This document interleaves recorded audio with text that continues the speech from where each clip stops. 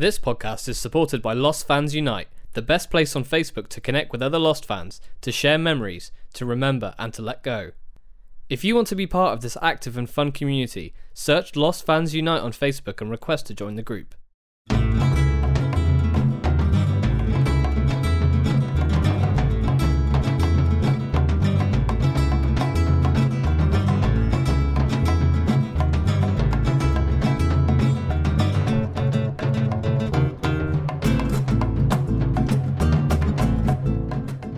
Hello, welcome back to Lost and Drunk.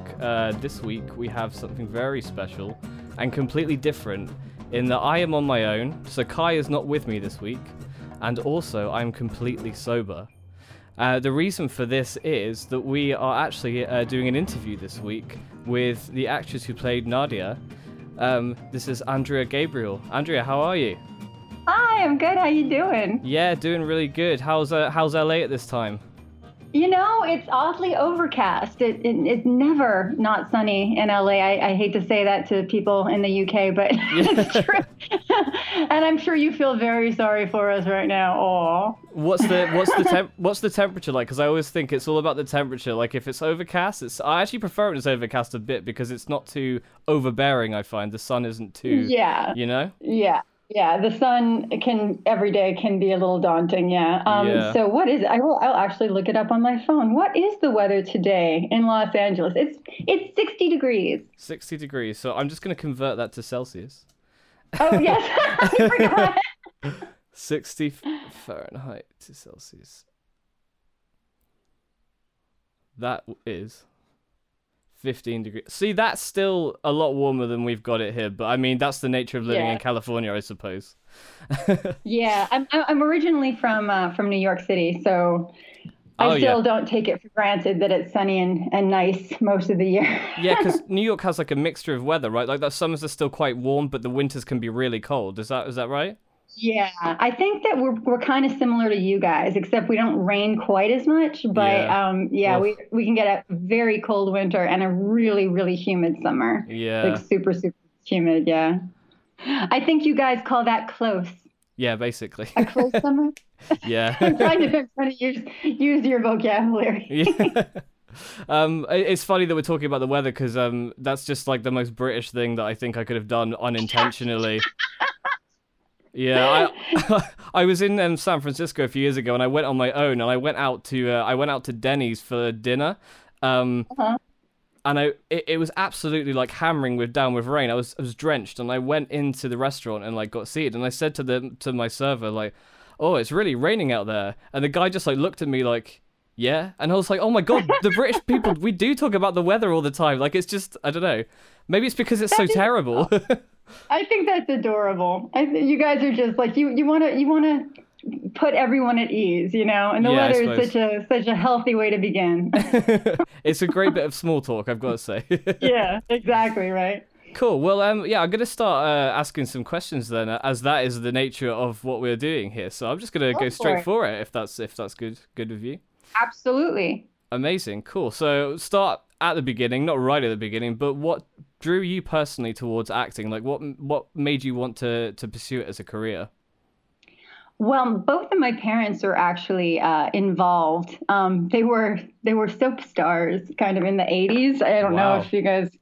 Yeah, I don't know if I'd call them stars, but they definitely were on soap operas. And they definitely acted. They did the acting. Yes, exactly. And it was weird. It was just sort of their 9 to 5, you know. I would go to school and it was a great schedule for parents because, you know, they're gone when you're gone and then everyone's home at night and there's not any location, you know, so one of them didn't go off for 6 months at a time or anything like that. And so it was so normal. And I thought actually I had this theory. I mean, it wasn't a theory. It was a belief that everyone in the world was an actor. And if they were a doctor or a policeman, that was like their day job. Right. Okay. And actually in LA, that's not too far off. Yeah. I mean, like there's that old sort of stereotype that everywhere you go, every restaurant you go to, that the whole place is staffed with actors, right? Like everyone is a waiter, but is a working actor trying to trying Oh to yeah. yeah. Oh yeah. Oh yeah. Oh yeah. Well, waiters and bartenders, that's sort of universal. But I also Yeah. thought that, like dentists, and you will find in LA there are dentists who are like working on a screenplay. It's hilarious. Wow. Yeah, I mean, it's pretty pervasive. it kind of makes sense, I suppose, because having like a long term, like a stable job, like being a dentist, allows you to have the time to be creative in your like off days, I suppose. Like that's Yeah. it's sort of the way that I've looked at it. Like I'm currently studying at university, but I work on creative projects when I'm not at my job, and my job is like I do like care work, so it's completely different. But it allows me the time to do stuff like go to university or like play in a band or something like that. So I can completely get where Yeah. you're coming from. Yeah. Yeah. And so I just always figured I'm going to be an actor. Like, oh, on the side, maybe I want to like own a pet store, but Yeah. generally, You can do both, right? that was my theory was like, I mean, it makes no sense whatsoever, but to a kid, you're like, okay, if you like pets, have a pet store. I mean, of course, I'm not thinking like Have all the I'm going to pets. be a vet or like, do volunteer work. It's like own a pet store. Or if you like flowers, own a flower shop. It was yeah, kind of stupid, but I mean that makes sense to me. Like you can if you like flowers and you can just own a flower store and then you can see the flowers all the time. Like, you can be around them all yeah, the time. exactly. Like you just walk through, you hang out in your store and they're right there. I get what you mean. Exactly. And just I mean, we won't think about it logically about actually merchandising and you're eating all of your stuff if you're in a candy store and you own a candy store, and anyway. Yeah. But I always knew that I would just get involved, and it didn't actually become an issue until I was older, like probably a teenager, and I wanted to start auditioning, and that's when my dad was sort of like, yo, like, okay, do you know what's involved? It really, really, really sucks. Like a lot of the time it really sucks. And so I was just like, yeah, so like if I wanted to be a doctor, which I know you would love me to be, a lot of that sucks, Yeah. So there's I mean, God, in acting, nobody dies. I mean, it's like, well, hopefully, we're talking about loss. yeah, exactly. But you get it. I was just like, in the grand scheme of things, like the stakes are low, and this is like it's so much fun, and it's just it's what I feel I can do. I mean, I suck at math, so here we got to do something. Exactly. Amazing, fantastic, right? Yeah. So, how did you come to be cast on Lost? What was the process like? Yeah. Oh, it's so random because that's one of the beautiful things about acting, is that some people find it the most infuriating part, but I think it's awesome that in one day, just everything can change because you get one phone call. It says, hey, they want you to go in on this audition. Now already, the odds are pretty much stacked against you, at least in your own mind, because you're like, well, they're having everybody in also. Yeah. And you don't know. Maybe they're having 3 people in, maybe they're having 500 people. You have no idea, but all you know is where to show up, what time, what the sides are, what the scene is. You kind of make your choices and do your best, and then you go in and you present it. I didn't even know who was going to be in the room on that day. So I got the call from my agent, I think the day before, kind of run home, and I'm like, oh, and I hadn't seen Lost yet. I just had it started airing at this point? Because I know your first episode was Solitary, right? Yeah. The only I think the pilot had aired, and then I think the week that I got the job, it was whatever the case may be. I'm pretty sure. Okay. And then they re-showed the pilot, and I watched that and the second episode, and I was like, okay, I get it. Okay, I think I get it. And then I went in and I got it, and then the next week was Walkabout, and I mention this often. Like that's when I was like, okay, like this is amazing. I think that's definitely like I've always said to people, like trying to get them into the show or just talking about it generally, like if you watch the first few episodes and you're not hooked by Walkabout, don't bother. Like I wouldn't judge you for walking away from it then, but like if you are, like, so my friend Kai, the co-host, he hasn't seen the show before, and part of our podcast is that he's watching it for the first time while I've seen it like a dozen times or whatever. And he's trying to follow a drunk. Oh man, it's such a nightmare because we record all of our episodes in batches, so instead of getting drunk once a week and watching it, which is terrible on the liver, and you know, just eats up so much time. We basically sit down once every couple months and we'll get drunk and we'll watch as many episodes as we can. So not only is he trying to follow it drunk, like he's trying to like remember what we've watched like 2 months before. Oh my god, that sounds awesome actually. Yeah, one of my favorite shows is Drunk History. So oh yeah. Yeah, what would be really funny is like, you know, trying to explain drunk what happened without the show. Just like, okay, then there's this like, you know, plane. Yeah, it's interesting, like, because he's also he's a bit younger than me. I'm 28 and he's 21, so he's sort of grown up on a different I don't know what the word is. Like, he's seen a lot of different TV than I have when I was his age, if that makes sense. Like, there's a lot of stuff. There's a lot of stuff in Lost. He's like, oh, you know, Jack is sort of like the stereotypical white male hero. And I get what he means in terms of like it being a bit of a cliche character, but like at that point in television history, like you had to have that as the anchor because obviously Lost was such a big show.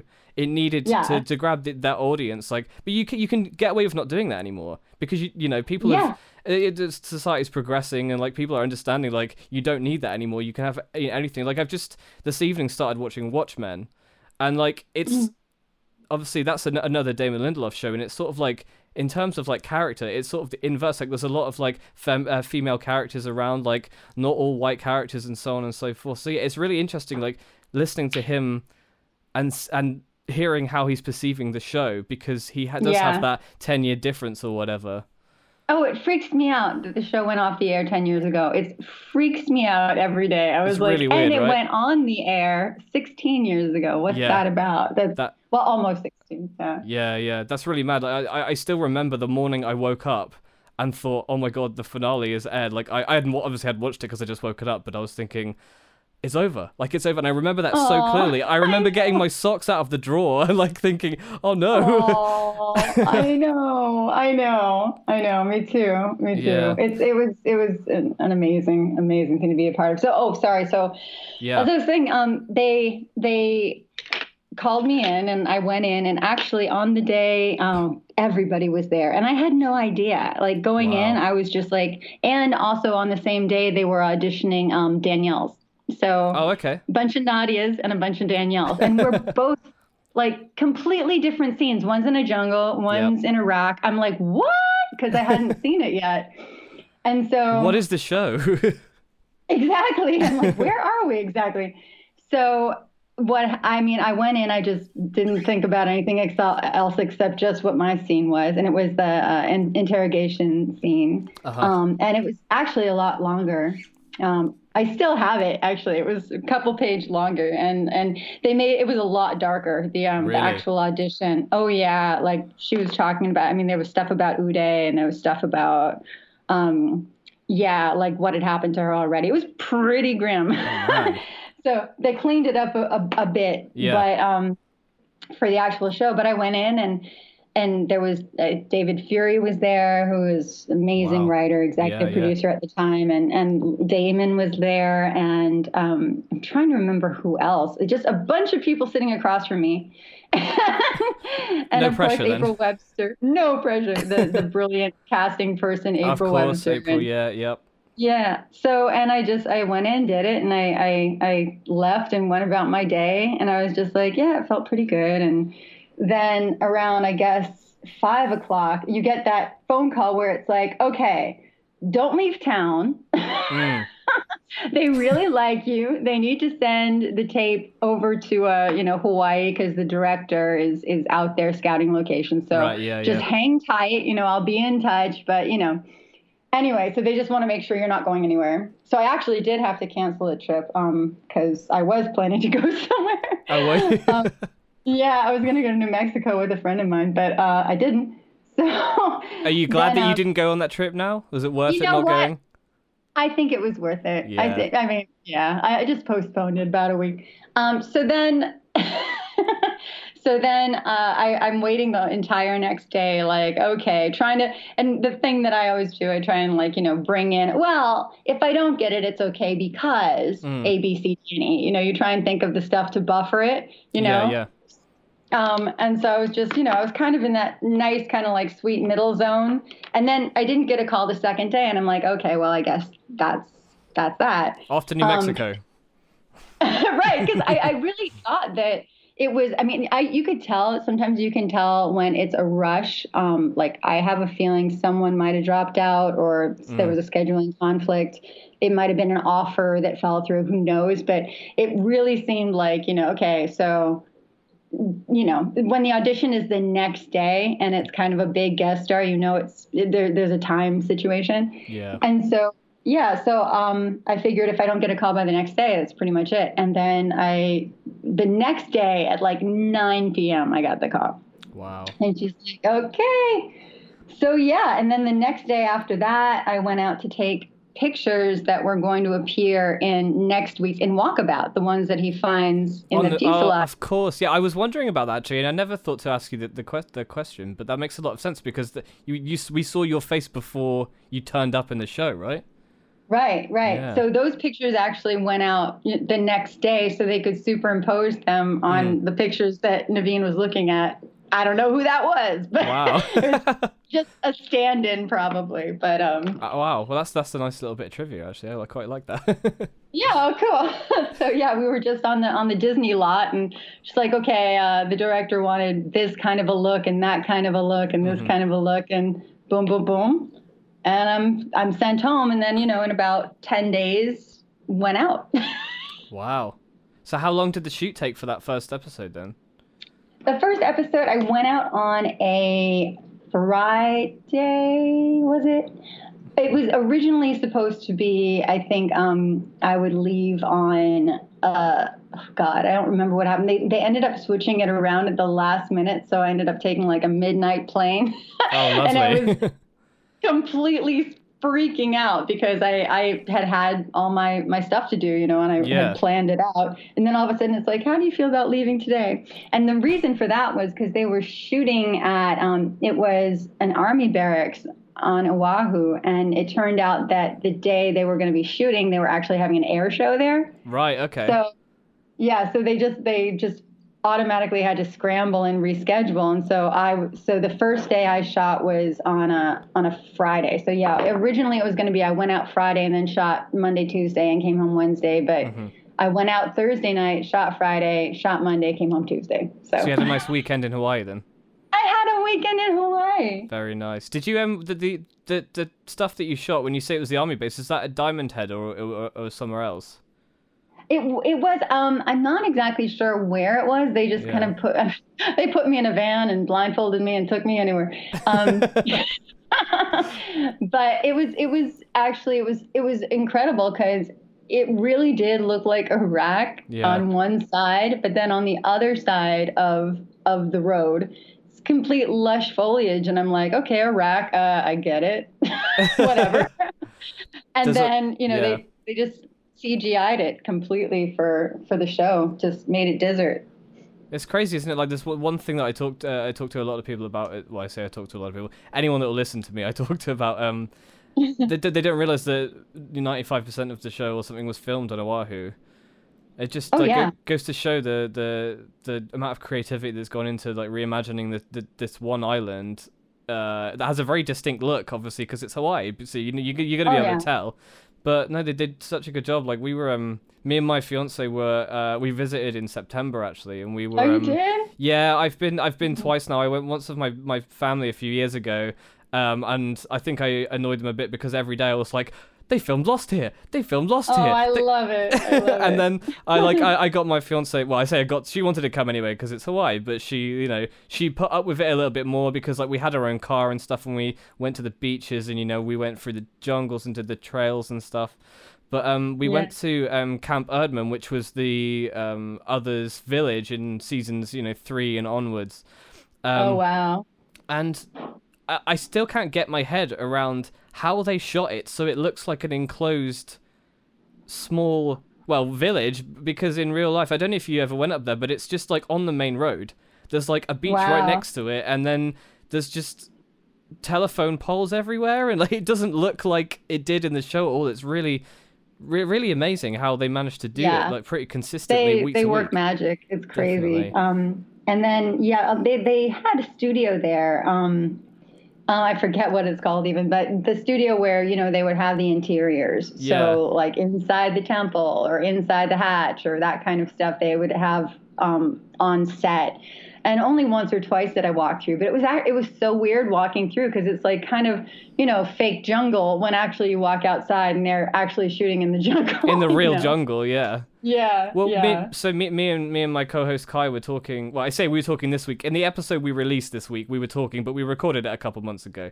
We were talking about why the caves plot in season 1 came up, and I was wondering whether it was for the same sort of thing, like because the caves was a set, right? It was built in the studio, and we were thinking maybe that was because it's easier to control like sound and just everything if you're in a studio instead of actually in the jungle.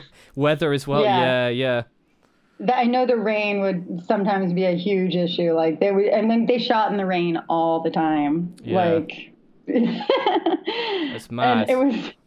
Yeah, and that rain is serious. I had the one rain scene in my entire Lost career, and that was probably the hardest thing I ever shot there. Was that the greatest hits, the Charlie episode? Yeah, okay. That one and the I don't want to spoil anything. But okay. Season 5. Let's just say season 5. That was also kind of difficult. But oh, okay. I think I know what you mean. Yeah, I'm trying. I was gonna say at the beginning, I'm trying to like err away from spoilers just a little bit because Kai hasn't seen the rest of the show. But I just talked about the other's village, so I'm gonna have to censor this a bit for him, I think. And I'm sure a lot of the people, listening, since a lot of the population was born after it went off the air. Exactly. Need spoiler alerts also if they're interested in watching it. Spoiler for a 10-year-old, plus-year-old TV show for anyone who's listening. It's surreal. It's like 5 years after the finale. We're like, okay, so I guess we can pretty much say everything now. And now that it's 10 years after the finale, we have to shut up again in case people want to start watching it. Yeah, because it runs in cycles. Like a few years, I don't know if you heard any of this, but I think it was about 3 or 4 years ago. There was a massive uptake in people watching Friends for the first time because it went on to Netflix. And like, I'm someone who watched Friends like. Maybe not so, like, I'm 28, so I sort of just missed most of it, but I would watch it, like, while it was on TV, and then it sort of dropped off. Like, in the UK, Friends is really big, quite, I think maybe bigger than the US still, I don't really know. I know I have a Canadian friend who said she was like, yeah, Friends, like, isn't that popular outside of the UK. For some reason, people in the UK just love Friends. That's so cute. Yeah, and... I love that. Yeah, I think it went on to Netflix or something, and like, all of a sudden everyone was watching it, and there was just a lot of people who were like 16, 17, 18 who had Netflix accounts and were born like not long after Friends finished, so they never got the chance to see it, and then all of a sudden it was massively popular again, and at the same time everyone realized how sort of like dated it is. There's a lot of like homophobic and transphobic jokes that weirdly, like back then, I suppose the show was quite progressive, but nowadays it hasn't aged very well. But I mean, that's the nature of time passing, isn't it? That's just what happens, I suppose. Yeah, and they don't have one like friend of color, not one. Yeah, 6 white people in New York. Yeah, and everyone in like Central Perk is also strangely white. It's just like wait. Yeah, you're right. Yeah. It's like you don't realize that until now. Yeah, it's very weird. Yeah, but it's one of those things like I think it's Warner Brothers released some cartoons from like the 40s or something. I don't know if they put them on YouTube or the streaming service, but they put this sort of not warning, but like a title card that basically said. Trigger alert, Yeah, basically these are horrendously outdated. The views that are like expressed in these is like not at all okay, but they were made 70 years ago, and we don't think it's right to censor, what it was, because how else can we look back and see how far we've come and how far we still have to go if we don't know where we are? And some of them were really great cartoons, although heinously racist. Yeah, exactly. It's like it's some of the stuff you watch, and I think it actually is good so that people can actually see what was going on and be like, how is that okay? How is that ever okay? Absolutely, yeah. And I think like Disney should probably do the same thing. I think like they like quite famously have Song of the South, which is I've never seen Oh it, but it's like God. yeah, meant to be very very racist, and they've sort of like buried it in their vaults. It's definitely not on Oh Disney yeah. Plus. I'll tell you that much. Oh no. I saw that in the theaters. Yeah, I'm dating Really? myself now. Yeah, Wow. it was still out. Like it was an old. I mean, I'm Yeah. not 65, but there were it was being reshown just like they would reshow Snow White or Sleeping Beauty in the theaters when I was Yeah. a kid. And when I got older, it completely disappeared, and that's actually a good thing Yeah. because there was one point in my life I think somebody had a bootlegged version of it, like a copy of it, and we rewatched a tiny bit of it, and it was like, wow, You sort of realize how wow, different. Yeah. this is not a children's movie. This is like this is institutionalized racism. This is Yeah. crazy. It's quite Yeah. interesting how one of Disneyland's most popular rides, Splash Mountain, is based on that film. You know, it's like Yeah. it's crazy, crazy stuff. Anyway, so the next question I was going to ask, we've sort of Yes, yes. covered it a bit, but I think we covered all of it. I was going to say, were you a fan before being cast, or was this before the pilot had aired? But you said the pilot had just aired, but you hadn't seen it yet. Is that correct? Right. Yeah. And so then I did see the pilot. I enjoyed it very much. I kind of understood a little bit more of what was going on. And then I saw Whatever the Case May Be. And to be very honest, I was like, meh, Yeah, we so our episode where we watch Whatever the Case May Be, was last week, and I think listening back to it, yeah, we weren't very impressed with it overall. I think better of it than it actually is, if that makes sense. Yeah. Well, it's kind of the first reveal that where you realize people aren't what they seem. So that's interesting. That's very true. Yeah. Yeah, but I mean, after the pilot and just the production value of that, and just it was just constant action, and you're so engaged. After the pilot, it definitely is it is a cool down. Definitely, yeah, And yeah. then, and then it springs right back with Walkabout, where you're like, shut up. Yeah, the thing I was gonna say earlier, but I forgot to actually get to my point. I ended up rambling on about something else. But yeah, so my friend Kai, that was the moment that I think got him engaged with the show overall. Like, was Walkabout the sort of the reveal about Locke being in the wheelchair. But at the same time, because we were both quite drunk, I ended up spoiling it for him a little bit. I was like, "Hey Kai, look at his legs. Look at his legs, Kai." Like for the whole episode. No. Look at that. Yeah. I still feel quite bad about that. But if I were drinking during Walkabout, by the end, I would be like crying and be like, "No, man, you don't get it. They just didn't know. They didn't know what he could do, man. He knew the whole time." It's funny you say that, because I was staying at Kai's parents' place over the summer with him. That's where we were watching, and he went off to bed, and I was so like hyped up on the show that I put on the piece of music. It's called "Locked Out Again," which is the song that's playing when that reveal happens. And I was asleep on his couch, and I was bawling, like my eyes are like, it was so emotional. That's Michael Giacchino, and he is absolutely a genius. He's just my God. I completely agree with you. The music is a character on that show. It's just, it's just the way the music builds, especially in that episode, and it's just so incredibly cathartic and like, wow. It's just, everybody has to go out and watch it again right now. Definitely. It'll definitely give you a spring in your step for next week. It's just like, don't tell me what I can't do. I'm really impressed with the amount of music that he wrote for the show, like week to week. Like, in the same way he did the Star Wars movie Rogue One a few years ago. And apparently he only had 8 weeks to write the score, which is mad. Oh, he's done everything. He's a genius, and I find I'm very musically motivated when it comes to film. So, like E.T., like John Williams, and the soundtrack to Cocoon, and The Color Purple, like these are just, I can turn them on any day and just you go right back there, to wherever you were. So I really think that he made the series what it is the music is just its own thing, you know? I definitely agree when you say that it was its own character. Like, I don't think it would have been the same show without his score. Yeah, yeah, and I feel like that's it kind of, I mean, not to criticize the industry, God Yeah. forbid, but but but there's, I mean, there are a lot of shows on TV right now, I find, that have just really generic music that it's on every single procedural, it's on every single show. It's just, the Law and Order kind of thing, where it's I know what not you really mean. a score, Yeah. It's unfortunately more, it's like easier now to I mean, I can't I again, I'm also not criticizing the industry, but like it's so much easier to get someone who can open up Logic on their laptop and do the score for a TV show.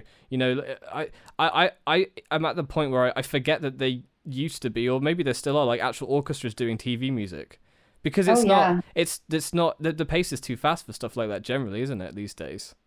Yes, absolutely. And Michael, like, he, I don't know if you heard about this, but he does these concerts maybe once every couple of years out here where he'll do, have you been? I've been to one, there was one in Dublin last year. Me and my friends flew over from England, and we went to see it. It was the Lost concert, and then I actually saw him again in October, I think it was, at the Royal Albert Hall. It was like a Giacchino versus David Arnold. They had like this night where they had it was a different conductor, but basically Michael and David would come out and pretend to like have a boxing match, and then the orchestra would like play a song. There was like a theme to each like round, so this person would walk past with a sound like round one and ding the bell, and then they play like one. There would be a theme to each one. So I think the first one was like, it was like spy themed, so there was like a David Arnold's song was Casino Royale, and then Michael's was The Incredibles, and then there was a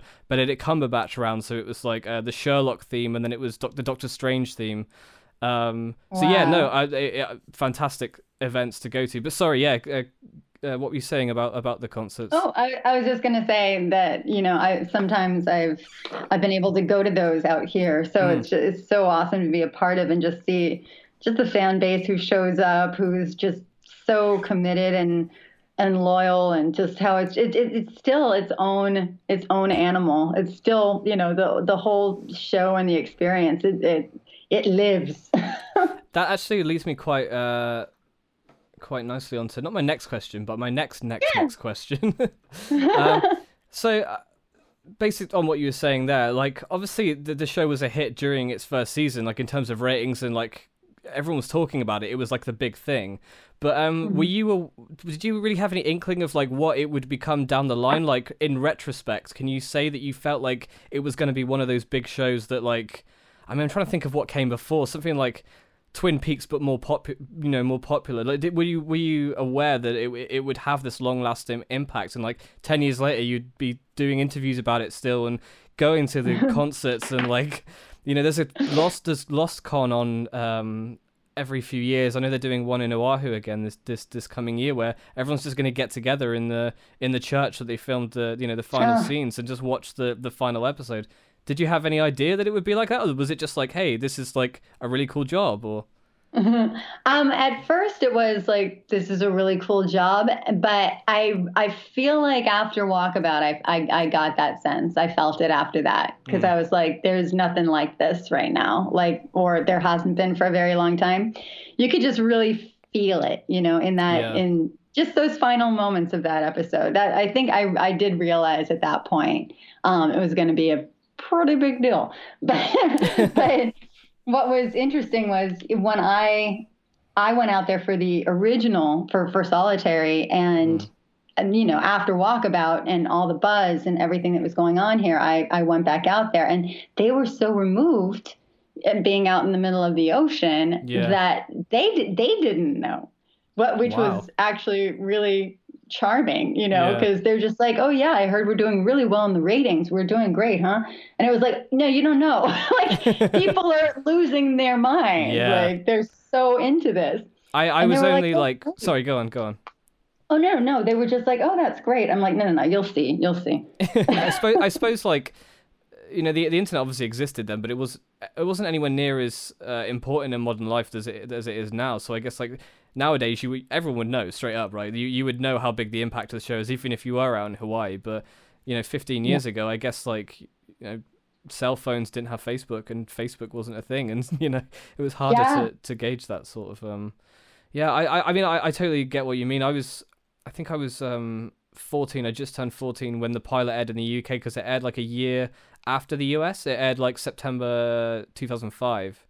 Oh wow. So everyone at my school watched it. I remember really clearly, like it was just the thing that everyone was watching, and then over time it got a bit more complicated, because the network that showed the first two seasons, they had their like license bought by what's essentially like a cable network called Sky. They showed it on Sky One from season 3 onwards, and most of the people, most of my friends, like they had like the basic channels. No one really had Sky One, so everyone watched the first two seasons, and then no one watched season 3, which I think was part of the reason that they ended up wrapping the show up, right? Because it was just, I know in the US it was a bit different. It was more to do with schedules and like answers not coming and stuff. But in the UK, it was a lot of people just didn't have access to the show anymore. Oh wow, that's so interesting. Yeah, I felt like season 3. That's when things got a little confusing. And a lot of people lost the thread. I mean, and of course, I'm not talking about the hardcores. I mean, they would follow it no matter what. Absolutely. But yeah. And they had theories, and they had, they put me to shame. But I'll even admit, like in season 3, that's where I was like, wait, what? What? Like, with the others and stuff. 'Cause I could follow as long as it was, was it the tail section? Yeah. That was pretty easy. But then, okay, so spoiler alert. Yeah, Kai, stop listening. Yeah. But, you like after season 2, when you spent all the time, first of all, during season 2, you want to know what's happening with the people in season 1, because you got really connected to them.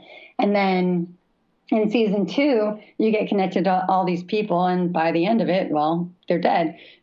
So, yeah, basically, when they started introducing more people who were the others, that's when it was sort of like, wait, are we going to get used to these people, and now it's going to be worth nothing also? Or I feel like it was, and I mean, they absolutely had their reasons, because not only that, these are just writers and producers who were trying to make a cohesive story, and the network had this massive hit. And the network would have been thrilled if they did it for 18 seasons, 24, like more seasons. And I feel like they couldn't tell the story they wanted to with such an open-ended just shape to the thing. So I think that's why they were just throwing out stuff and tap dancing and sort of wasting time for a while. And then I completely agree with you. Yeah, and then at a certain point, they did get an end date, because they had been pushing for an end date for a long time. And when they got one, that's when things started coming together again. Like maybe I'd say season 4. I think like watching the beginning of season 3, there's when the like Kate and Sawyer in the cages, that whole section. It just feels like a lot of treading water, but by the time you get to like the last 5 episodes of the season, like that's when it really starts moving. And then, like you say, from season 4 onwards, it's just non-stop like movement. Yeah, and everything is coming together again. They're tying up loose ends, and of course they couldn't tie up everything that they had introduced, but they also, and some people will say, yeah, actually they did tie up everything they introduced. So I mean, and those fans know more than I do, honestly. But because I told you I got a little lost during season 3 and was like, yeah, I'll come back when you guys call me. Let me know. I'll be right here. Well, I was also going to ask, did you follow the show? Like, obviously you got a bit lost, like you said, around season 3, but did you pick it back up again? Like after that, as the dust had sort of settled there? Or what was your interpretation of it? I still have a big blind spot in season 3, but I didn't really go back and pick up the pieces, but I got back on course pretty much when things, when it started popping again. I mean, I hate to use that word, but when it started, when I felt like there was movement, Yeah. and it wasn't just introducing, because, season 2, I felt like, it felt a little wasted that we met all these people who died, Yeah. who they no longer even exist. Like, I mean, they don't even mention them anymore. It's something that I've been thinking about recently, actually, because in mine and Kai's actual watch of the show, we're just about to watch the season 1 finale. So I'm aware that like the tail section survivors are there on the horizon. But then like thinking about it overall, like they don't last. You're right, they don't really last very long. Like I guess Echo is the only one. Well, I mean, there's Bernard, but he's sort of like the outlier, right? Like he's the only one who makes it. But like Mr. Echo and Mr. Echo's like the last one of those guys who dies in like earlier third season. And then you're right, there was this whole like element of the show, maybe like a third of the second season dedicated to these people spread throughout the season, and then by the end of it. But I guess that's just what happens. Like things, when you're writing a show that's 25 episodes a season. Like you were saying, tap dancing, like you can't pace properly. You don't know where all your pieces are. And like maybe some people want to leave the show and maybe, stuff happens. Exactly. Yeah.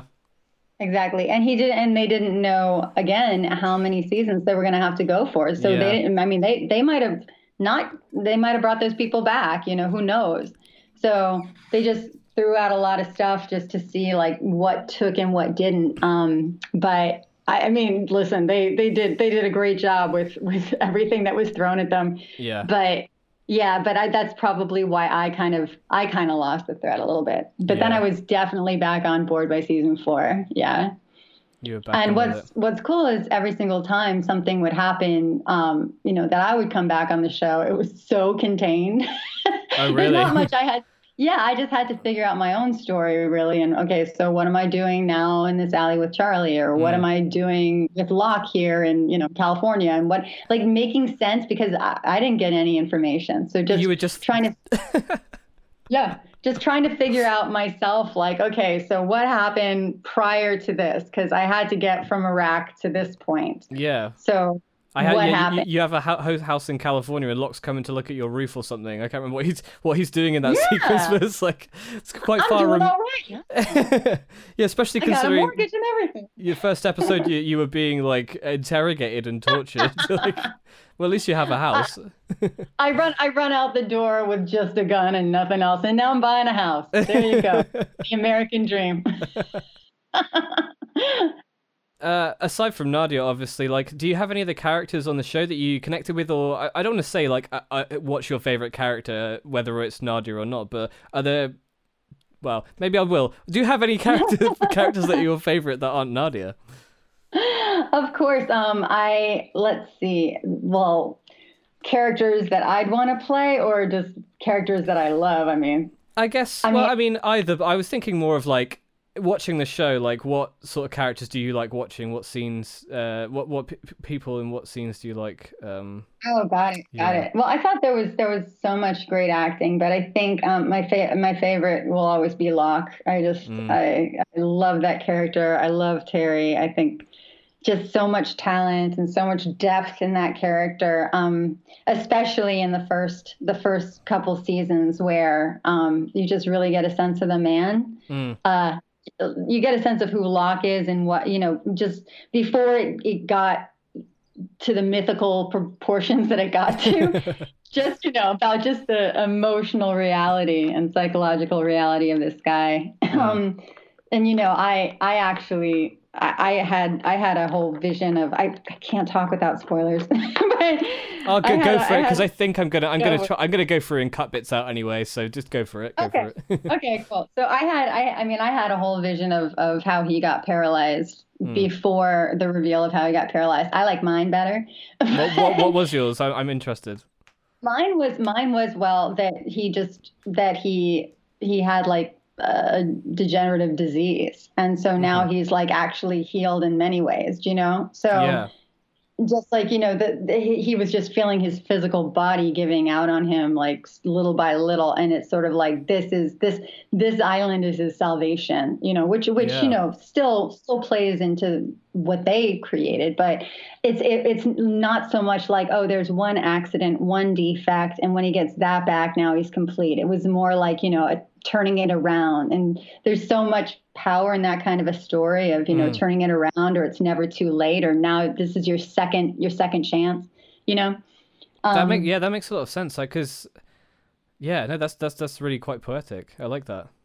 Thank you. So that's sort of like, I just had a feeling like, it kind of pulled him back. And I know they played that out with Rose a little bit, but I just felt like, because it was like this, like maybe if he had, ALS or something like that, something where all of a sudden now he is, because he was fighting so hard for his own autonomy, for his power. He was fighting so hard for it, and it was escaping him. And so like the power, and now he's getting it back on the island. So I thought that's kind of like the version I had. The writers could take it or not. Damon and Carlton, what are you doing? Yeah, what are you doing? But it plays into his eventual story anyway, and why it might have turned into what it turned into. But anyway, that was sort of, I would have loved to see it be a little more encompassing, but I feel like that's kind of what Terry was embodying, at least in the beginning, and the beginning seasons. And then he made whatever they gave him absolutely work. Okay, you're the Antichrist. Go. And go. So he was, he's just brilliant. I love Ben Linus, of course. I love Michael Emerson. Who else? Let's see. My fiance really hates Ben Linus, because obviously he's like you meant to hate him a bit, but like every time she says, "Oh, like I hate him," and I'm like, "Yeah, but you're meant to hate him." She's like, "Yeah, but I just hate him. I don't like him. Hate him. I just hate him." Oh my God, that's hilarious. I think he's great. Like, of course you're supposed to hate him, but like that's part of the appeal, right? Like he's the villain. Oh yeah, he plays creepy so well. Yeah, I'm definitely looking forward to getting into those episodes and seeing how Kai feels about them, because there's a lot of scenes with Michael Emerson, especially that one. There's one where you don't know that he's Ben yet, and he's still in the hatch, and like Locker's let him out for food, and I think it's when he sent like Saeed and Ana Lucia and other people off to find his balloon, and he has this whole like monologue about like, oh, if I was who you say I am, this is what I would do, and they're just like staring at him, and then he says like, it's like, I think he says like, got any milk or something at the end, and then the episode ends. It's fantastic. It's so good. It's amazing. It's so good. And then of course, I love Evangeline Lilly just because she's my girl crush. So, probably more than the character. I mean, I really like the character and just her agency and just how badass she is. But I also felt like there's a little bit of that sci-fi badassery that they kind of give to women, which is also just impossible. That's kind of, oh, come on. You're still objectifying her, even though she's like this incredibly powerful person who's calling her own shots. It's still like, you still got to make her human so women can really relate to her. You know what I mean? Yeah, for sure.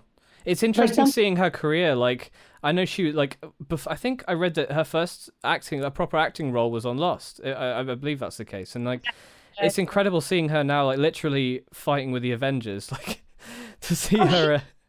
She's just so brilliant. I mean, I love how that girl, she just has no tolerance for BS. Like, she does the roles that she does. She chooses her roles for good reasons, so that she, only has to work as much as she wants to and not for a second more, because she loves like living. She loves her kids. She loves like, her house. She loves like, but it's like, she's brilliant the way she does. And she doesn't take any of it seriously, or she doesn't have her ego wrapped up. It's more like, okay, so this is like, and she's also just incredibly, great. And in shape and gorgeous. So it's just, I really love the way that woman runs her life. I follow her on Instagram, and I definitely get that vibe from her, like what you're saying. She just seems to, really enjoy being herself and doing what she wants to do. Yeah, exactly. Absolutely. Cool. So the next question was, were you able to channel any of your own like life experiences into Nadia, or was it more of a, I mean, I don't know, because I've never really acted before, so I know a lot of people will go like method acting, where they have to like become that character, and other people, like, I feel like Harrison Ford can just walk into a room and be Harrison Ford, and that's what they want. Like, what's your sort of sort of method? Well, of course, I've never had experiences like Nadia has Oh, thank had. God. Thank God, yeah. I also don't have those kind of balls, but um, you find I mean, so I tried to find in that kind of character instead of saying, okay, so I'm just going to play this heroine type character. It's like, okay, so what if she is afraid of a lot of what if she does have fear but she is doing this anyway because it means that much to her. So finding that level of relativity to her. So then in that you can find, okay, when have you ever just really felt strongly about something and the other person just is not getting it? When have you ever felt that? Or and I mean, I can name 1,000 times Yeah. that's happened in my life. So you just try and find like those moments of emotional reality that you can translate into the scene. That's the way you can play something that's so far from your own experience, because even if like your experiences are different, she actually wasn't difficult to play because I feel like personality just like our values are very similar. So it would be a lot harder to play a complete villain or play a psychopath. Well, it depends on who you ask. It would be a lot harder to play those roles because it's like, okay, now how do I make sense of that, and how do I jump over that chasm to make that play? You have to access a different acting. mentality, I suppose. Yeah, you just have to find, but even those people have their truth. If you say, okay, now how can you not feel anything about something horrible that you did? Okay, well, think of something where it's just like, yeah, I don't connect to it. I don't understand. It is what it is. You know what I mean? You have in acting 101, you just have to find whatever you can that can go over your keyboard, so you push this and it's the same letter. It's just a different font. I mean, terrible analogy, but you get what I mean. I was just thinking that's a really nice analogy. So Oh, thank you. Yeah. No, I think that makes a lot of sense. It's I guess when you're acting, you'd have to do a bit of homework, like mental homework, because you need to figure out like you say, you're never going to be playing the exact same person. Well, you're rarely going to be playing the exact same person as you are anyway. So you need to like transfer those feelings over, and sometimes they won't be one-to-one situations that you're carrying over. So you really have to change the. But those are the most fun characters to play. I mean, there are a lot of celebrities and movie stars who do play themselves all the time, like just different versions of themselves, but it's not that big a jump, Yeah. And I would imagine those would get really boring because that's part of the fun of acting, that you get to actually be someone else, right? Yeah, you get to live in somebody else's experience for a while and interpret it, and it's this blanket over humanity where you're like, okay, now I can see how like we all are sort of the same, even if this one's a bastard, or even if this one is insane. You kind of like, we all have the same colors we're working with, Yeah. Well, yeah, definitely. So what was the was there any challenges with playing Nadia? Like I've written what was the biggest challenge, but I mean, like you said that your personalities are kind of similar, so maybe there wasn't that big a jump. I'm just interested to know if you struggled with anything. No, the only stuff I struggled with was like trying to make sense of what happened. Like I found season 6 was really hard because the parallel reality, because I'm like, okay, so what did happen that is the same? Was I in prison with Saeed, or did that even happen? Because I didn't know when the reality started going in different directions. I guess it must have been as hard for you to work out what was going on as it was for the audience to try and work out what was going on. But you had to be playing the emotion as if you knew what. Well, I guess the characters didn't necessarily know what was going on either, but they knew what their world was, right? So.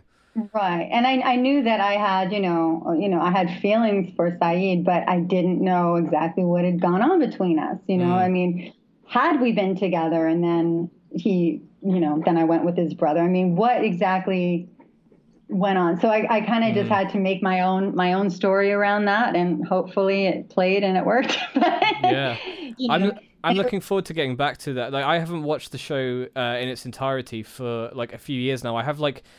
So when me and my fiance were getting ready to go to Hawaii last year, we sort of made like a a list of episodes that featured like prominently locations we knew we were going to. So I've like dipped through the series and maybe watched like the premieres and the finales, but like, and I do remember that storyline, but I don't remember how it actually plays out. So I'm really excited to get back to it. Yeah, well, you can call me back and I can explain to you what I created around that, what my what the reality of my backstory in that episode was. Cool. I'll hold you to that, and I'll keep you on speed dial. Yeah. Going back to your career and stuff, like, are there any like other actors or specific directors that would be on a bucket list for you that you'd like to work with during your career? Oh my God, so many. I can't even begin. So many. But I'll just say, like, Tom Hanks, who I love that man. He's fantastic. Meryl Streep, of course, but everyone wants to work with her, so she might be busy. Who else? Oh God. I'm going to have to compile this list for the next episode as well, because I have it's so long. Like Anthony Hopkins, Ben Kingsley, I mean, just so many people. Quentin Tarantino, I mean, you can't stop me. Tarantino sounds like he'd be very interesting to work with. He sounds like he's I don't know how to put it. A very, very passionate guy. Yeah. Those are the most fun, where they're real auteurs. Yeah, I think that's probably the word I was looking for, but I would never have thought of it, so thank you for using it. You're very welcome. So how did you find working in Hawaii? Because obviously your character was sort of like here and there, so I'm guessing you didn't spend like a massive amount of time there? It really depended. Sometimes, I mean, the shortest that I ever spent there was 72 hours. Wow. And then there were other episodes and seasons where I was out there for 2.5 weeks, because one of the scenes I was doing was at a location that was available 2.5 weeks before the second scene. So that it was just production that would schedule, according to availability with location. So it really depended, Yeah, in 2.5 weeks without anything to do. And believe it or not, people, Hawaii, when you're by yourself, can get boring. You're there by yourself and you're not working, and it's 2.5 weeks and you don't have a car. It can get a little surreal, where you're like, huh, I have nothing to do. I'm in Hawaii. I have nothing to do. You're literally trapped on an island. Literally, yeah. And everybody's working, so it's not like you can hang out with friends from the show, so it's just like, okay, so I guess I'll just walk around Waikiki again. I mean, that's pretty good. I think Waikiki's quite nice, but no, 2.5 weeks is quite a long time. It's all amazing. I am in no way complaining, but it's just like, it's surreal to find yourself like entertaining these thoughts, like, wow, this is actually a little uncomfortable. Yeah, I mean, how many times can you go to the zoo? Exactly. And you find that on location in everything that you do, that you have all this downtime, unless you're the star of the show, but you have all this downtime and everybody is working and everyone's on set or at the studio, and you're just like, planetarium again? I don't know. So leading off of that question, were you ever able to visit this sort of, like, I've put in quotation marks, island set? So obviously all of your episodes, as far as I remember, were all real world like locations in terms of the show. Did you ever get down to the beach sets or like the jungle or anything like that? Oh no. If they were on location, you didn't go, because sometimes you would go to the studio, because there was stuff to do there. There was paperwork to sign, contracts, or that's where they had, the wardrobe and makeup sometimes. But otherwise, like if they're shooting on location and you're not working and you just want to go, I mean, you're just going to be underfoot, and you're going to be hassling transportation. It's just like, it's best to just make yourself scarce, because they're trying to get their work done, But if it was like a set on location that was kind of like a huge thing that they had built, they might even offer to, like, oh, you want to take a look at it or something, before we drop you at the hotel. Did you see any stuff like that, like the temple or anything? No. So I was at the I'm trying to remember what the trail is called now, but basically it was the land where they built the temple exterior, and the orchid station, and it's also where the polar bear cages were in season 3. And I went into because there's like a little store there. Wow. I don't know if you're aware. There's like a little, like, I think there's like a restaurant in there, and then there's like a store that has like water and stuff, because it's like a trail. You need like, you need water to keep hydrated and so on and so forth. And I went in there, and they have like this board up, and they have like pictures from all the episodes that were shot like on the location. And I asked the lady at the counter what happened to the polar bear cages, and she was like, "Oh, my uncle actually has them, because they basically collapsed over time. Obviously, they weren't built for long-term use. So the lady's uncle owned the land, and he still had the polar bear cages back at his house. And she also said that she had a big chunk of the temple back at her house as well. Oh my God. Yeah, it's That's mad. awesome. Yeah. Wow.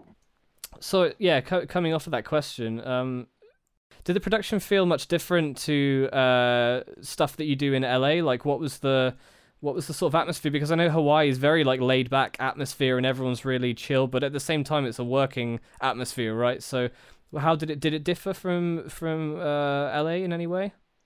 Well, yeah, usually if you're working in LA, and you're working out of a studio, it's just sort of, you show up, and it kind of feels, it's kind of like an office. You know what I mean? Like you just, you come in, you go to makeup, hair, you do your job.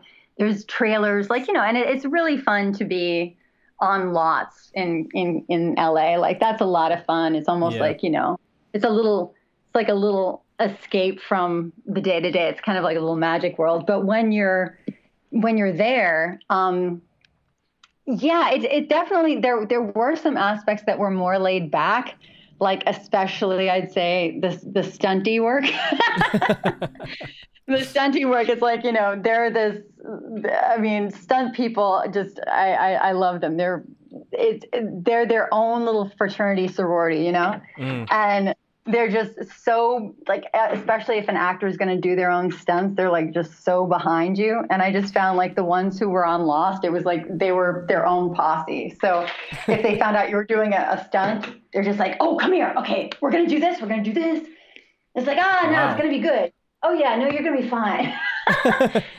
So that was the only thing that was a little bit like, okay, this is kind of like Outward Bound. This feels like, I'm going hang gliding in Hawaii or something, But other than that, they're still totally professional. They get their stuff done. And what was cool was, because I was, recurring on that show, I did get to sort of like build relationships over time and see people again. And it kind of that felt really, really cool. And usually when you're in LA, it's, you have a guest spot. I never recurred over 6 years in anything else. So that wouldn't necessarily be Hawaii related, but, that was definitely Lost related. Yeah, the nature of the show, I suppose, the sort of narrative popping in and out and that. Yeah, so following on from that, do you keep in contact with any cast or crew members nowadays? I think via email and stuff. I'm still in touch with a lot of people. I talked to Neil Hopkins, who played Liam, one of your countrymen. Yes, but he's American, right? He is American. Yeah. So I talked to him. I actually talk to Bernard. Sometimes I talk to Sam. Oh, that's nice. Yeah, he's very sweet. He lives in California and is very into the theater scene out here. So right, that guy's popping up in everything. Like, he's always on the TV. Whenever I only just realized he was in Forrest Gump like today. Oh, he was? Yeah, I better double check now. Now I've said it. Let me Sam Anderson, his name was, wasn't it? Yeah, Sam Anderson. Yeah, let me have a quick Google. I've said it, and now I'm like, wait a minute. When you're saying that, it actually sounds familiar. Yeah, I saw someone post a picture on Facebook about something this morning, but now I'm worried I'm thinking of some other film. It's all good. Oh yeah, hang on, here we go. Let me just check it's the same Sam Anderson, but I think my internet is being really slow. I don't know if it's because we were on the call or not, but it's taking forever. Oh yeah, he played the principal in Forrest's Principal when he's a kid. Oh, no kidding? Yeah. Good eye. Look at that. Well, I mean, I was on Facebook and it popped up. I didn't do too much work. Okay. Yeah, he's I'm in touch with him from time to time. I'm in touch with Henry Cusick from time to time. Oh, I love that guy. He's still in Hawaii, right? He moved out there. Yeah. Yeah, and then there's just like recently I just around town I ran into Maggie Grace. I see her randomly sometimes. Really? She and I actually we worked on Breaking Dawn together. You know the Oh, of course. Yeah. It's so funny that it's totally like a Lost episode. We keep like bumping into each other again. Yeah, bumping into each other again. It's just like a little joke about Saeed. Like you can have him. It's cool. That's brilliant. I love that. Yeah. Talking She's about like, yeah. Sorry, go on. Oh, it's okay. She's like, we shared a man. I'm like, yeah. That basically makes you sisters, right? I think. Yeah. In some religions, yes. Yes. In more sister wives. Yeah. Talking about Saeed, how was Naveen Andrews to work with? Was he what was he like to work with then? Oh, he's awesome. I love Naveen. Yes, he's incredibly generous, and the second that you're on set is just sort of like, he welcomes me, and like I just know he just makes everyone really, really comfortable. Like everyone deserves a seat at the table. There's no like star shenanigans or any like, see, I'm a regular and you're a guest star. It was just like, he was just from day one, from the first episode. It was really cool. Yeah. Oh, that's really nice. Yeah, he's always come across to me. So I've watched a bunch of the behind the scenes like stuff on the DVDs, and he's always come across to me. It's really funny. Yeah, he is, and such an amazing guitarist. Like, yeah. I don't know how many people know that about him, but he's an incredibly talented musician. Like, really, yeah. He could have done either, Well, right. Well, I've got a couple more questions. They're sort of less in depth, but so I'll get on them. But sort of circling back to what we were saying earlier about stuff that actors or directors you'd want to work with. But what would you say like your favorite TV or a series or movie is, or something that's really influenced you or inspired you, or something that you just like is a guilty pleasure and you just watch whenever? Oh, I love for TV. I love Breaking Bad. I just thought that was such a great show, and if you can tell, I have like a very specific kind of guru type. Yeah. Like my favorite actor is Bryan Cranston. I love the older bald men. I love them. It's all about the older bald men. I also mentioned like Ben Kingsley and Anthony Hopkins. So I think you know where I'm going. I have a type. So and very awkward crushes on all these people. So that's another episode though. Okay. But I'd love to work with Bryan Cranston. Like he's kind of Terry Quinn level to me, just in talent. Just an amazing actor. So I love that. I did really like I liked A Handmaid's Tale for a long time. Now it just pisses me off. Like really, I haven't seen it. What's the why does it piss you off? Oh, because I mean, it's one of those. Like, it's honestly, it's a revenge. It's like a revenge scenario. But you are waiting so long for the revenge. I'm like, usually in guy movies, they know that men can only take it for so long, and by the end of an hour and a half, he's kicking ass. But they're asking women to hold on for like 3 seasons. Oh my God. It's a lot. You want her to just start kicking ass. Like you want to see, I mean, it's kind of just like my patience is at its limit. I'm like, okay, this has got to stop. Yeah. It's one of those things that you love, but it makes you tear your hair out. Exactly. Yeah. So, I mean, it's doing its job well. Yeah, that's very true. Yeah. But that's, it's just getting hard for me, but that's intentional on their part. So well done. What about movies? What would you say your favorite movies or movies that you enjoy? Ooh, God, I wish I had thought of some of these. Because as soon as I hang up with you, I'm going to say, oh my You, God, there's that. Oh my you God, got to there's remember that. all these things, yeah. Yeah. It's like right now, none are coming to mind, even though I know there are just so many of them, you know? It's the nature of Um, you'll be in the shower or something, and it'll be like, oh, there it is, there it is, there it is. yeah. Oh yeah. Oh yeah. Without a doubt. So will you also write this down for our next episode as Yeah, well? absolutely. Thank you. I will start taking notes. So Surprised I could even remember Breaking Bad and Handmaid's Tale, Breaking Bad. honestly. I was going to say actually, did you see the El Camino, the Breaking Bad movie that was released a few months back? No, I didn't. That's on my list of Yeah. one of the many things that I wanna look at. Oh man, I've got so many lists of stuff as well. I've got about 20 TV series on my list at the moment. It's a Yeah, nightmare, yeah. an absolute There's nightmare. so much stuff. I guess that's one of the things that Lost contributed to actually was the sort of the TV revolution in a way. Like, Yeah. a lot of great stuff has come out after Lost, and I think it's sort of like, what's the word? I'll keep A wanting to renaissance? say that again. A renaissance? Yeah, yeah. I think like a lot of the stuff wouldn't exist without Lost, or the sort of stories that it did. Yeah. And now there's just too much stuff to watch.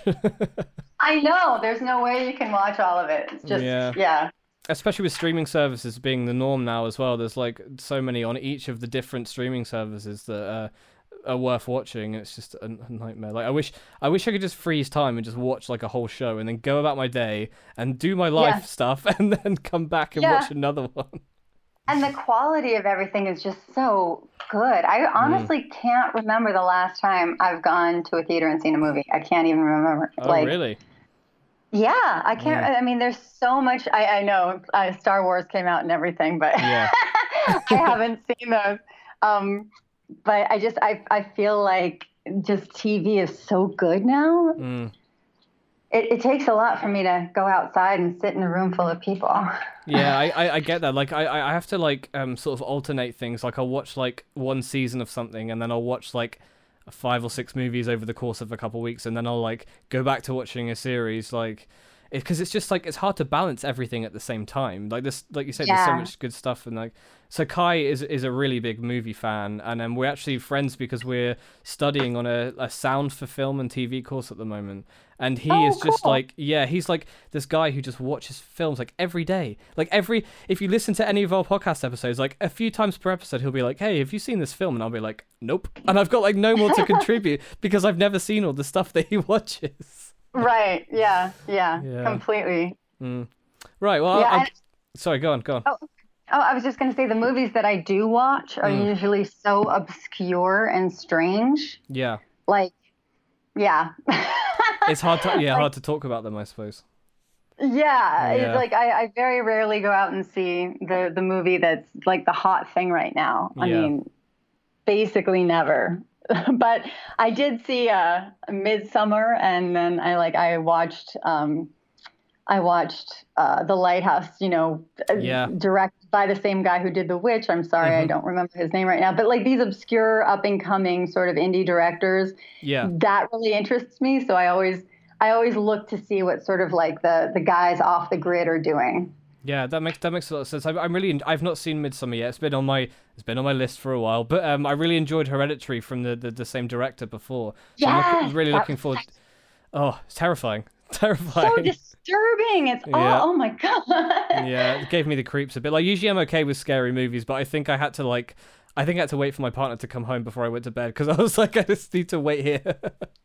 Oh yeah, that one was just it.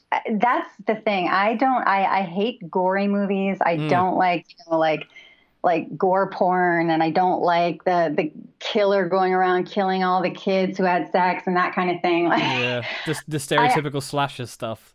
Yeah, I'm way more into like the stuff that's not gory but just so disturbing. Like even The Ring. Like things that aren't. I'm really not into jump scares. I think it's super cheap. Yeah, me too. I totally get what you mean. Like I'm cheap is definitely the word I would use. My partner, like, not only does she think she's cheap, but they also really make her jump, so she can't watch a scary film properly if she's worried that there'll be jump scares in it. So she has to cover her eyes, and I have to dictate the scene to her, like, because she won't watch it. 100%. It's like I also think that those movies don't have a lot of plot, and they don't have a lot of good acting. So, there's nothing to watch anyway, but if it's a good movie, you want to be watching it and hearing what they're saying and watching the camera angles. And I mean, there's so much to it. And if there are jump scares, it's completely antagonizing, Yeah, it's. I think it's all about atmosphere in horror. You've got to get the atmosphere right. And I think adding jump scares to that is kind of unnecessary, to be honest. Yeah. Like what jump scares were in The Shining, for God's sake? Yeah, exactly. Did you? I'm guessing you might have missed it, but the sequel to The Shining came out last year. I don't suppose you managed to catch that. It's called Doctor Sleep. I didn't, but I wanted to. I didn't know it came out already. My God, I'm so out of it. It's. I mean, I like Stephen King stuff. I was never a huge fan of The Shining. I like it, but I'm just not like on the level that a lot of other people are, I suppose. Like, I recognize that it's a masterpiece, but it's not necessarily my thing. But Doctor Sleep, the novel, I read like a few years back, and it became my favorite King novel. And then watching the movie, it became my favorite King movie, I think. Wow. Yeah, that's a pretty high praise. Like, I don't want to big it up too much for you. Just don't want to keep your expectations too high. No, but yeah, I really want. That's with James McAvoy, right? It's with Ewan McGregor. Oh, really? Yeah. Oh my God, yeah. Well, that's definitely next for me. I've been wanting to see that, but you hear about something coming out and then you forget. Yeah, happens all the time. It's interesting because it's a sequel very much in its like themes and its ideas, but it does something that a lot of sequels don't do, and it's like completely change the setting and what the plot actually is, if that makes sense. Yeah. So obviously the sort of demons in Jack Torrance's head, and also the ghosts in the hotel, like that's the what the plot is based on in The Shining. But in Doctor Sleep, it's more of like Danny's demons, but also a completely different plot that doesn't involve the hotel at all, but also does involve involve the hotel. So yeah, I definitely recommend that one to check out. Yeah. Yeah. Thank you. And I want to my final question now. Because of the nature of the podcast, I have to ask, what's your favorite drink, alcoholic or otherwise? I love Bloody Marys. Absolutely love them. Bloody Marys. Yeah, I love them because it's like a salad in a glass with vodka. I was gonna say, forgive my ignorance, but that's the one with tomato juice, right? Yeah, it's is that not a very British drink? I mean, I know it exists and stuff, but maybe it is. But I don't usually drink many cocktails. So that's probably what it is. Yeah, I mean, I love it because it's actually kind of filling, and I am pescatarian, so I really do enjoy salads, but I also really like vodka. Yes. And it's spicy, so it's kind of like how do I describe it? It's almost like gazpacho. Do you have gazpacho? I know what it is. Through The Simpsons, I know what it is. I've never actually tried it before. It's kind of like my favorite combination of like spicy, vegetable-y, but alcoholic. And but here's the thing about me that a lot of people probably would not know. Well, P.S. I also like dirty martinis, dirty vodka martinis. But then, like if I'm gonna go out and it's just about getting a buzz, like okay, let's just like none of this BS. Let's just get there. Yeah. I will do shot of tequila and a beer from the bottle. Like I'll do the shot of tequila, then I can leave the bar and carry the bottle with me. And that's like that's my to go. That's what happens. Very nice indeed. I'm usually like I went through when I was younger. I used to drink. What did I used to drink? I think I drank a lot of Jack Daniels, and then like I switched to beer a few years ago, and now I pretty much drink beer all the time. But unfortunately, it's given me a beer belly. Yeah. Nah, I enjoy. I am not a teetotaler. Let's just say that. Yeah. Yeah. But in the day, I love Patron. like the tequila would be, that's a once in a while thing, just because it is like an anvil to the head, honestly. Yeah, you'll get there, but we don't know if you're coming back. Yeah. Amazing. Right, well, that's all my questions. I wanted to thank you again so much for joining me and listening to my ramblings about certain things. Even though I am sober, I still ramble quite a lot. Thanks for listening to my rambling. No worries. Thank you very much, Andrea. Speak to you soon. Of course, yes, definitely. And great accent. Thank you. You're welcome.